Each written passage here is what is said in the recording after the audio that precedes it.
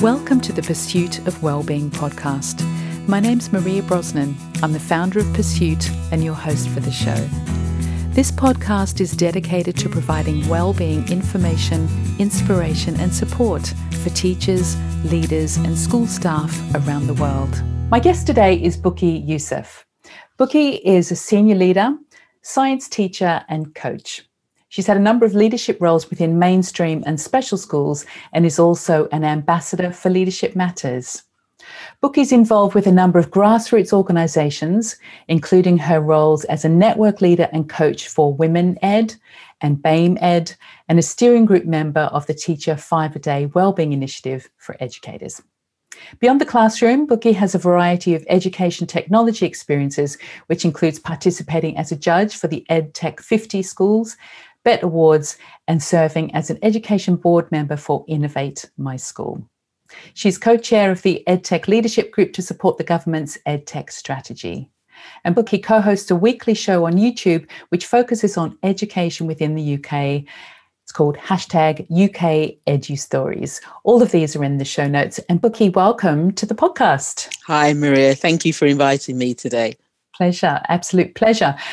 So let's get started with Teacher 5-a-Day. For people who don't know what Teacher 5-a-Day is, will you just give us an overview and how you came to it? All right. Okay. So I think depending on if you've engaged with me in different webinars, some people may have heard this before, but Teacher 5-a-Day, and it was created by Deputy Head Teacher Martin Rea in December 2014. And it was one way of allowing educators to engage with their well-being and looking at, like managing the workload. Now, this was pre the discussions we actually have now, the prevalence of mental health and well-being. This was way before that. So it's cutting edge thinking. He was obviously thinking ahead of his time. Now, he engaged with me in December 2014 on Twitter and said, would you be interested? And ironically, I was just so busy with where I was working. I said, no, I can't. I haven't got the time. Sounds really good, but I don't have the time. And it took me being ill, that subsequent Christmas break. I was ill for about, I think, 8 to 10 days, actually laid up in bed. And I just thought, something's got to change. And that made me then decide to actually engage with Teacher 5-a-Day. So for anyone who's not actually aware of Teacher 5-a-Day, there are 5 different aspects that it actually encourages, I can't even say this, actually allows us to engage with. But yeah, tongue twister morning. So you've got connecting, and that is making sure that we don't work in isolation. So particularly if you're in leadership positions, whether it's middle, senior leadership, school leadership positions, you can have a sense of feeling increased isolation. I know it can actually happen from a main scale perspective as well. As the term wears on, the workload increases, you may find yourself not spending as much time with your nearest and dearest. And by nearest and dearest, I use that collective term for anyone that you love to spend time with. It could be a partner, family members, whomever. So it's enabled us to connect in different ways.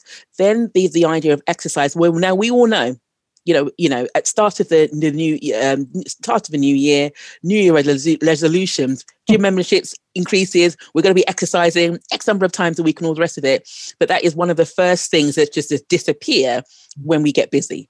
So it's actually looking at committing to exercising in ways that work best for us. There's also learning.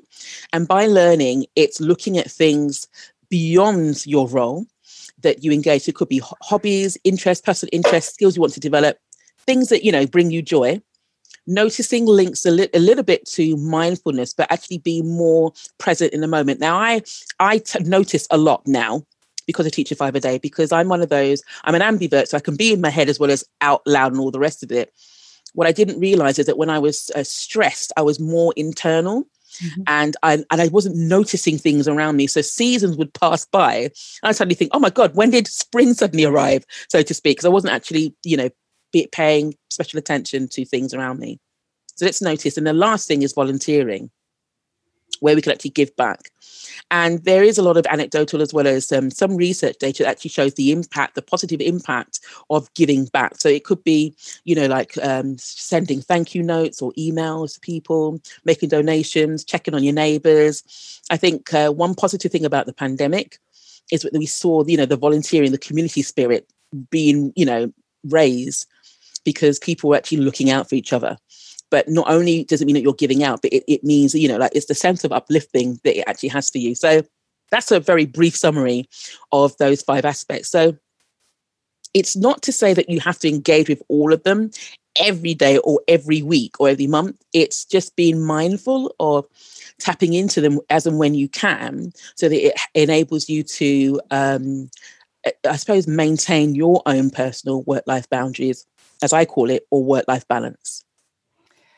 Thank you, Bukky. And I think that that segues nicely, actually, into what you just said, work-life boundaries, because balance seems to have gone out the window more than ever. So let's talk about boundaries, and then we'll just kind of weave through the theme of the Teacher 5 a day, those 5 key elements to that throughout this conversation as well. So tell us about work-life boundaries. Well, this is a term that I saw on, I think it's through a LinkedIn post or somewhere else. Then I shared it on LinkedIn. I can't remember. Came across it about a couple of months ago, and it's moving away from the fact that like we have to have things in balance, because it's not always possible.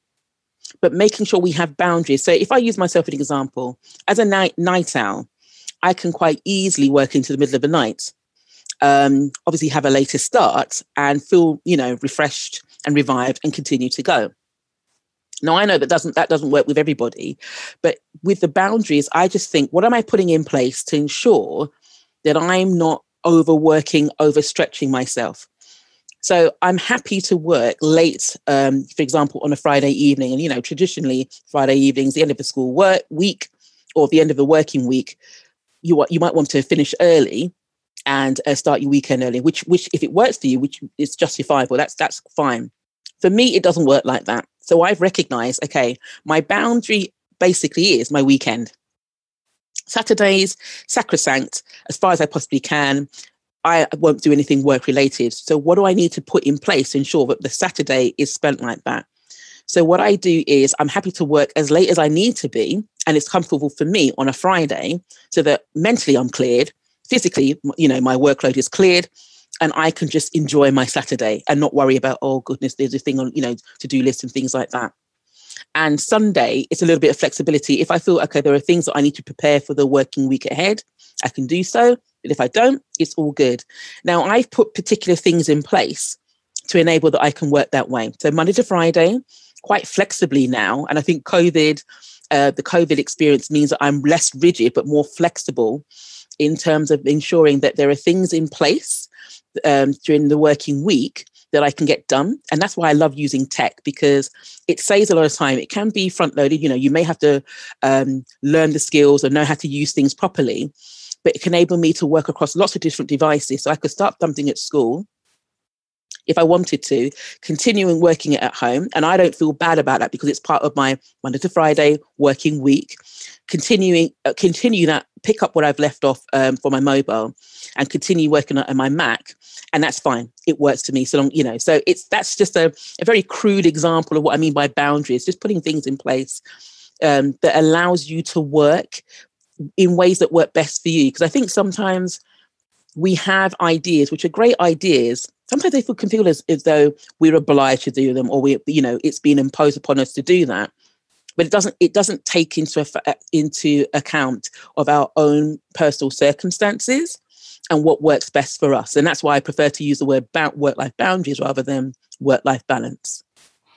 Yeah, and I think you make a really great point there, Bukky, that it's what works for us. And we all have different circumstances at home and different kind of levels of autonomy and working, in isolation, or bubbles are bursting. I mean, there's just so much going on at the moment that when we're working from home, I think many people find that difficult, understandably, especially if they have children. So there's levels of complexity at the moment that we've not experienced before. So I think having some boundaries around that will help us to find some balance by extension. Yes, it's true. And, boundaries might be time boundaries, for example.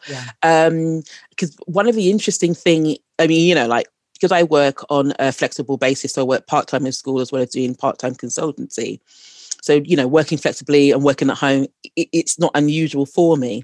But what was interesting during, particularly the first lockdown period, where some educators reported that actually their workloads had increased, because it was the expectation from certain schools or institutions about, you will clock on at this time and you will work until this time and you will demonstrate evidence that you've been working. So, they may have to submit schemes of work or curriculum maps, all types of things. So that's that.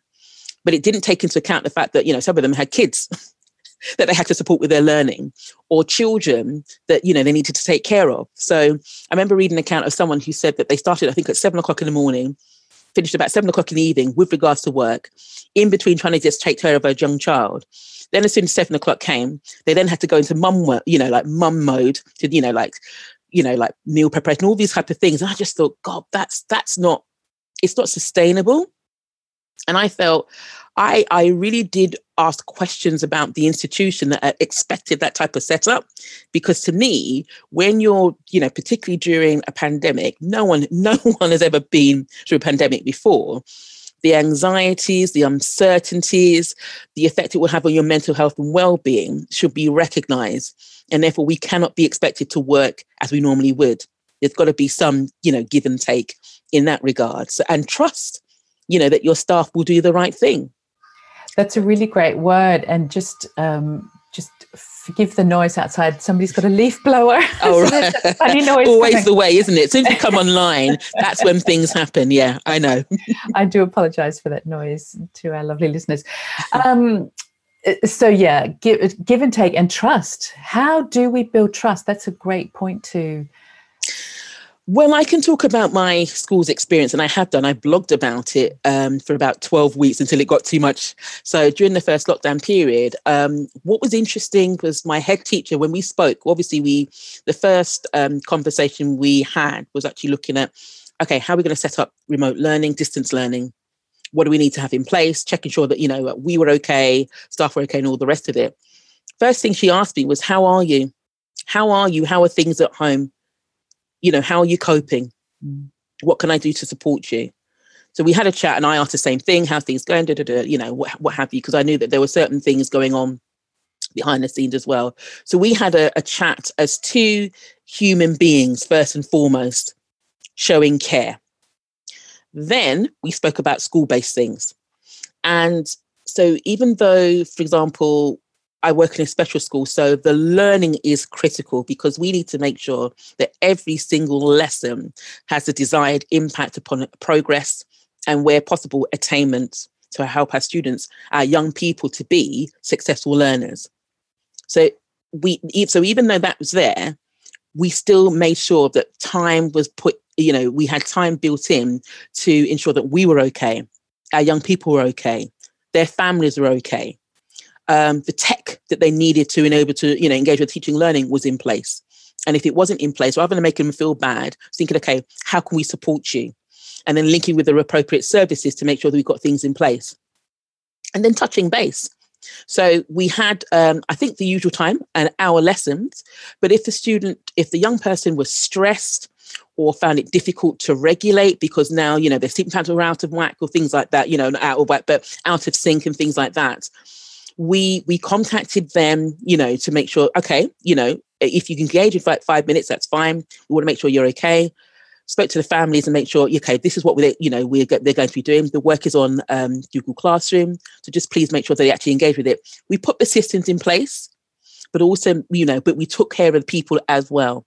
And I think that demonstrated trust and care, because we were being treated as human beings who were experiencing a really challenging situation. And we were also encouraged to share when we were personally finding things difficult. So for example, there were some periods in which, not periods, but there were days in which some staff could not come online because of childcare issues. So there were things that were put in place.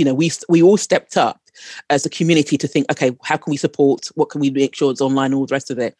It was really powerful. And I'll be honest, Maria, I didn't even factor that in. because being in charge of teaching and learning, my concern was, how are we going to, where we've got students who learn in a particular way in face-to-face, how on earth are we going to bring that online? So I was worried about all of that, the technical aspects. Whereas my head teacher was thinking steps ahead and thinking, okay, how do we take care of ourselves? And the reason why she made it really clear that the reason why we had to take care of ourselves is that we needed to be well within ourselves, mentally, physically, emotionally, in order to do right by our students. If we were not in a position of, if we were not in that position, we couldn't actually do right by the students. And I say it goes back to the fact that every single lesson has to have the desired outcome to ensure that our students are successful learners. So taking things right back to basics, but having the humanity and the care woven through that was powerful. Yes. Incredible. And it reminds me, I did a podcast episode a little while back with Ernest Janavs, and he is the CEO of a company called Edurio, and they've done the biggest piece of research about the impact of COVID on schools. And they interviewed got information from 45,000 people, including all stakeholders across the school, so staff, families, and the students and young people. And they said the number one thing that made a difference to everybody across the board was communication. Yeah, exactly as you described. And he said, if anything, over communicate, and especially communicate when you don't have all the answers, rather than feeling like you can only share information that you're sure of. If you can just, as you say so beautifully, build in that humanity and care and say, okay, this is what we know now. This is the best information we have. What can we do? And I think your role, Bukky, as, focusing on learning and supporting your young people, especially in a school with children with special needs, of course, is critical as well. So I think that combination is vital. Lovely example of how important communication is, and humanity and care. Definitely. Yeah. As I said, it's only when you go through it, because, we all had various wobbles at different stages, but it helped build the school community. And by that, not just the staff members and the young people, but also the families as well. You couldn't have planned it. It was organic, but, credit and kudos to my head teacher for having the forethought. But one thing I forgot to say is that it did link to, so at the start of the academic year, so this is 20, is it 20? I've forgotten the year, 2019, 2020. God, my mind went blank for a moment. Wellbeing, staff wellbeing was an absolute crystal focus about what we needed to, about taking care of ourselves, to take care of our students. And I think that, the COVID-19 situation in a way highlighted the importance of that. And, the fact that we had a strong foundation built in that regard. So again, it was core. I think what was really interesting, I had a conversation with a former head teacher, during the first lockdown period. And what he said was this about the fact that the EdTech you had, or the technology you had in place, it was exemplified the school vision.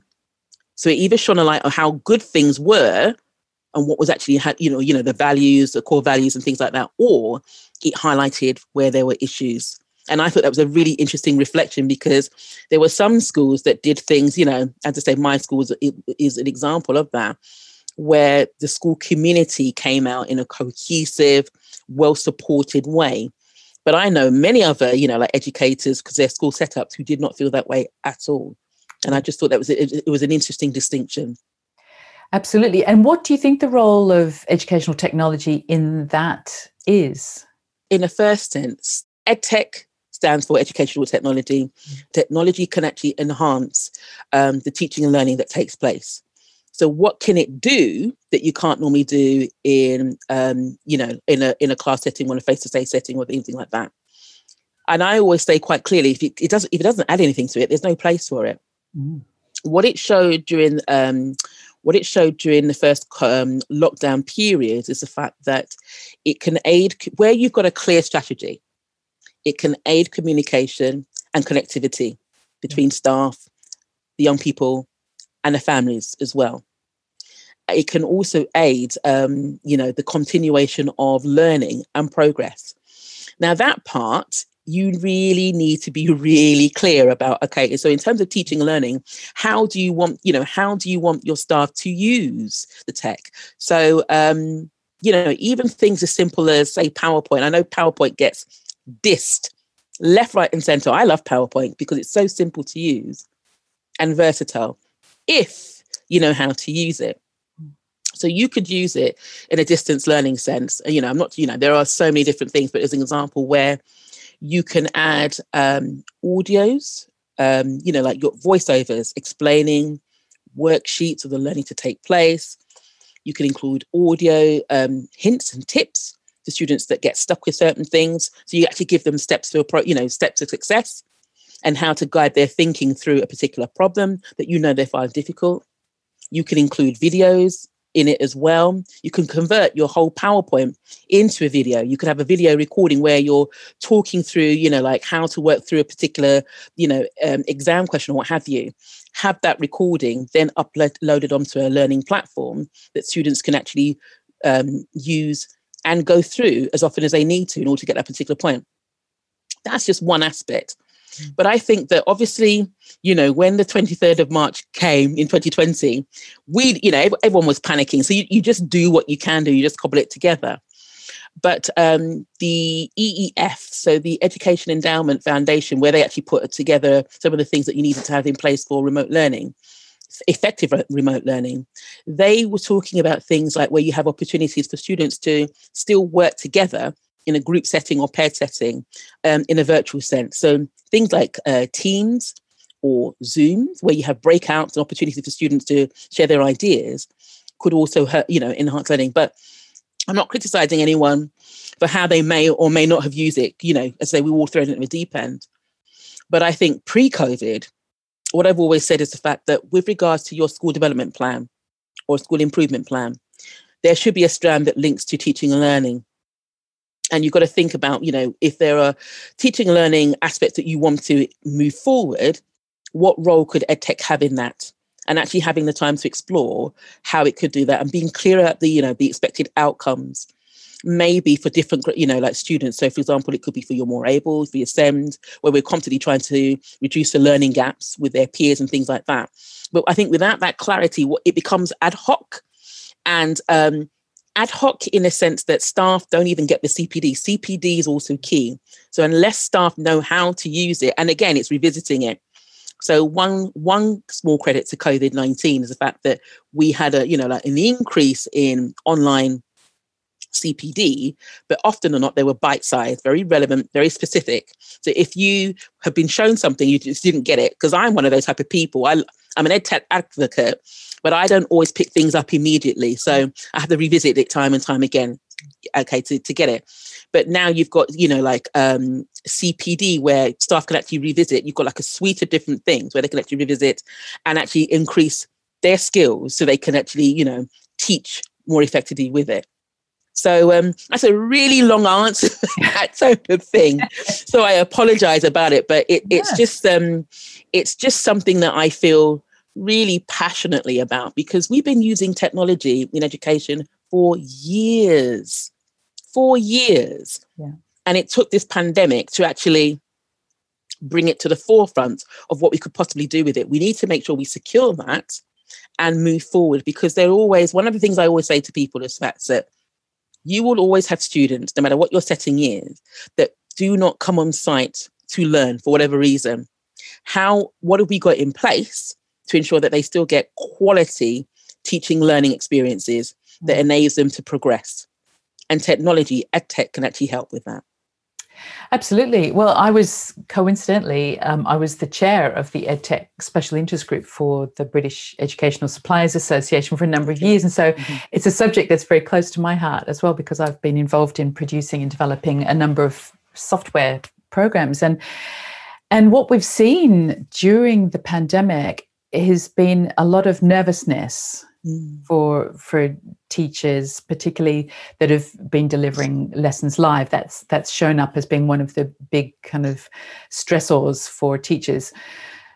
What can we do? And I think you make a fantastic point about CPD and giving people the skills they need to use these programs well, because Yes. like we would never expect our learners to learn something and fly with it straight away. It takes time, and there's a learning journey to come on board with that. So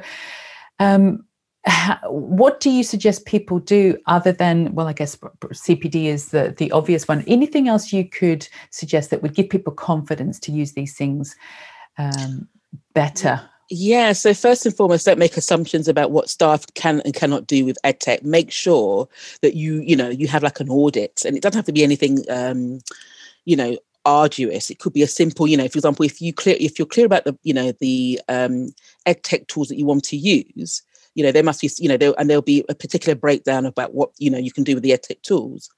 Just do a very simple survey, and you can use it through Google Forms or the team like the Microsoft equivalent of that, to find out where the staff skills are. So you can you can see those that may need more support than others, those that potentially may be your champions, who could be used to actually demonstrate training and things like that that's recorded. I think also as well, one thing we didn't touch upon is making sure that the facilities that staff have at home particularly are, can help them to do what they need to do. So again, it was an assumption I made that, of course, every teacher has a laptop at home. Not necessarily, particularly if they are given school-based laptops, which for security reasons, you have to stay on site. So it's just making, first of all, avoid making assumptions. Know where the skills lie in terms of the hardware, what's available, Wi-Fi access, all that type of thing, and then just have a thorough breakdown of the skill sets and put CPD opportunities in place. It's differentiated for those that are, running ahead with it and could be your champions, as saying, demonstrate things, all the way to those who need a lot more time and support with it. Great. What practical advice. Yeah, brilliant. Bukky, I'd like to ask you about your work with Women Ed and BAME Ed, and tell us more about those two organisations, especially for people who don't know what they are and what's involved. Yes, so Women Ed, I've been involved with them since, I'm just thinking, I think it's October 2015 or 2014. I always get the dates wrong, 2014, about 6 years. Yeah. And Women Ed basically is a grassroots organisation that supports women. Primarily, it was to support women to go into leadership positions, because at the time, and there still is to some extent, a lot of evidence to show that there was a what would you call it, glass ceiling in terms of progression and things like that. So we were just looking at supporting women into going to leadership. It's broadened into supporting women to work in the way in which they want. So in terms of, say, like, for example, flexible learning, looking at supporting with, like maternity and things like that, and return to work after maternity, looking at, I suppose,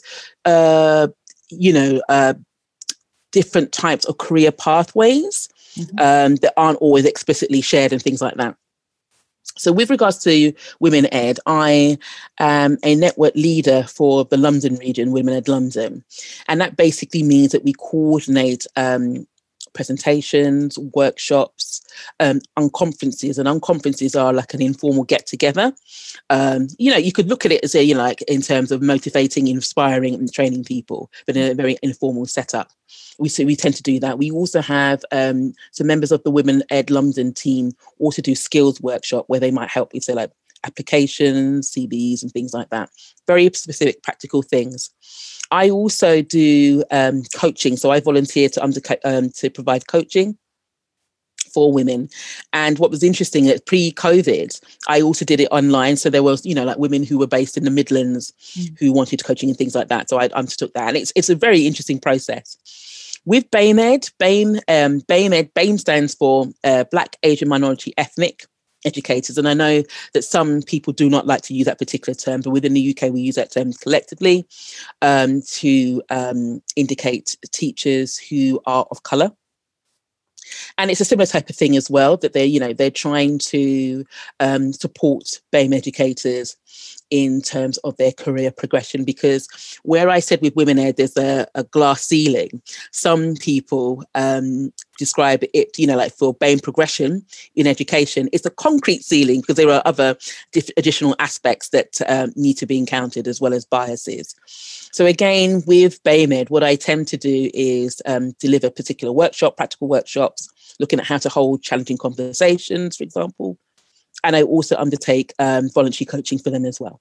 In that time, and it's not a huge amount of time, so 5 or 6 years that you've been working with these organisations, are you seeing a difference in the glass ceiling or the concrete ceiling? Is what changes are you seeing? What I'm seeing, if I'm honest with you, Maria, it's a really good question. What I'm seeing are goalposts being changed. Yeah, okay. So when I started, so for example, when we started with Women Ed, obviously at the time it was actually good looking at getting more women into leadership positions, and by that as head teachers. Since then, I mean, we've had more women go into head teacher roles, or you have more women going into head of school roles. And a head of school role, just to clarify, my understanding of it, if you've got a head of school and a head teacher, the head of school is in a way like a deputy head teacher. You still do not have the final decisions. You've got to, go to the executive head teacher or whomever it is above you.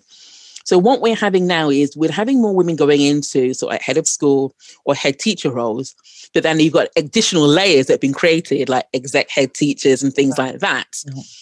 Mm-hmm. So yeah, goalposts. I would say goalposts. I think there are some changes. Don't get me wrong. I think there are some changes taking place, but the goalposts are also moving at the same time as well.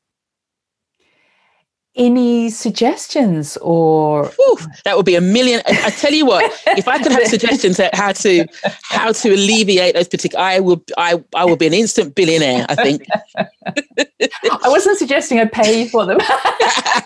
No, I think, oh goodness, what you need are, BAME Ed, for example, that just to clarify about suggestions, BAME Ed example, for example, make it clear.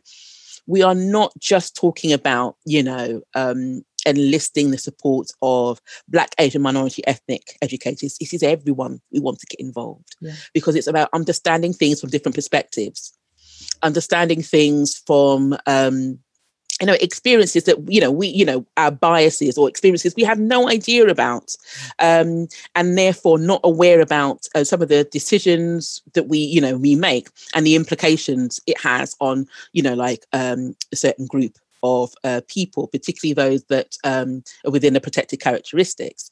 So I just think that it's about ongoing conversation and openness and a willingness to learn and listen to each other, but then translating that into action. And I think that's where the difficulty is. So over the years, what I've seen is there are more people engaging in the conversation, which is great. The difficulty now is actually translating that into meaningful and if there is action, sustainable action, so that we're not having to keep rolling back, so it seems, going back to the same issues that we may have encountered 5, 10, 15, 20 years ago, because things move forward, but they roll back. So so it's a combination of those things, I feel. Mm-hmm. And for people that want to get in touch with those organizations, I'll have notes in the show notes, but it seems like there's a lot happens on Twitter. And so you can find those organizations on Twitter, but I will, do you want to just mention them now, Bukky, and then I'll have them in the show? Yes. So yes, you're right, Maria, in the fact that a lot does actually happen on Twitter, but so it's for Women Ed, it's at Women Ed. Mm-hmm. For BAME Ed, it's at BAME Ed Network. But if you Google Women Ed or BAME Ed, you can also find the links directly to their websites, and different people you actually connect with, blogs and things like that, events that are taking place in a virtual sense now that you can actually engage with. So there's lots there on their websites as well. And just as we start to wrap up, Bukky, I noticed that you have it seems like a great love of poetry. And yes. Tell us about what you did online. Poetry and what poetry means to you. So as I mentioned earlier about the fact that I'm involved with Teacher 5 a Day, so for the past 3 to 4 years, I've actually created a pledge. And that's basically my commitment, and also holding myself accountable, because I've got people, it's out there, so people can actually ask me, so how's this going? How's that going? And I know I need to do something with it. I love that. So last year, part of my learn commitment, the Teacher 5 a day, was learning poetry. Now, I love poems. I love poems because of the escapism, because how it can actually make you look at things from a different context, shifting perceptions. I just love the thinking sometimes it stimulates, and how it can give you a pause for thought. And that links to the notice, the mindfulness, to being present. So last year, I decided to increase or improve or enhance my poetry skills. And James, and his Twitter handle is @InnerScope. He does a lot of things with educators, but he's also a poet as well. Gave me some sessions to improve my craft. And I happened to accidentally, I shared a poem that one of my colleagues shared at work. It's called St. Francis and the Sow. I say Sal. And then Martin Rea, who actually created Teacher 5 a Day, said it would be great to see some poems that are shared more regularly. So between September 2019 and July 2020, during term time, I shared a poem every single day. And it's just great. I mean, it took time to curate it, and I was lucky enough to have some people suggesting poems as well to share. But I love it. And it was also a fantastic opportunity where Brett Salakis, he's a teacher, he's an educator in Australia, who contacted me out of the blue and said, I'm putting together an international book of poems. Would you be interested in contributing? So I created a poem. Lovely. I wasn't entirely happy with it, but I did it anyway. So it'll be good to see what happens there. But yeah, definitely have a love of poetry in that regard. Would you like to share a poem or two with us now, Bukky? Well, I've got 2 poems, and again, I like them. I think sometimes the motivational aspect, not just for other people, for myself as well. So the first one I want to share is by L.E. Bowman, and it's called Keep Going.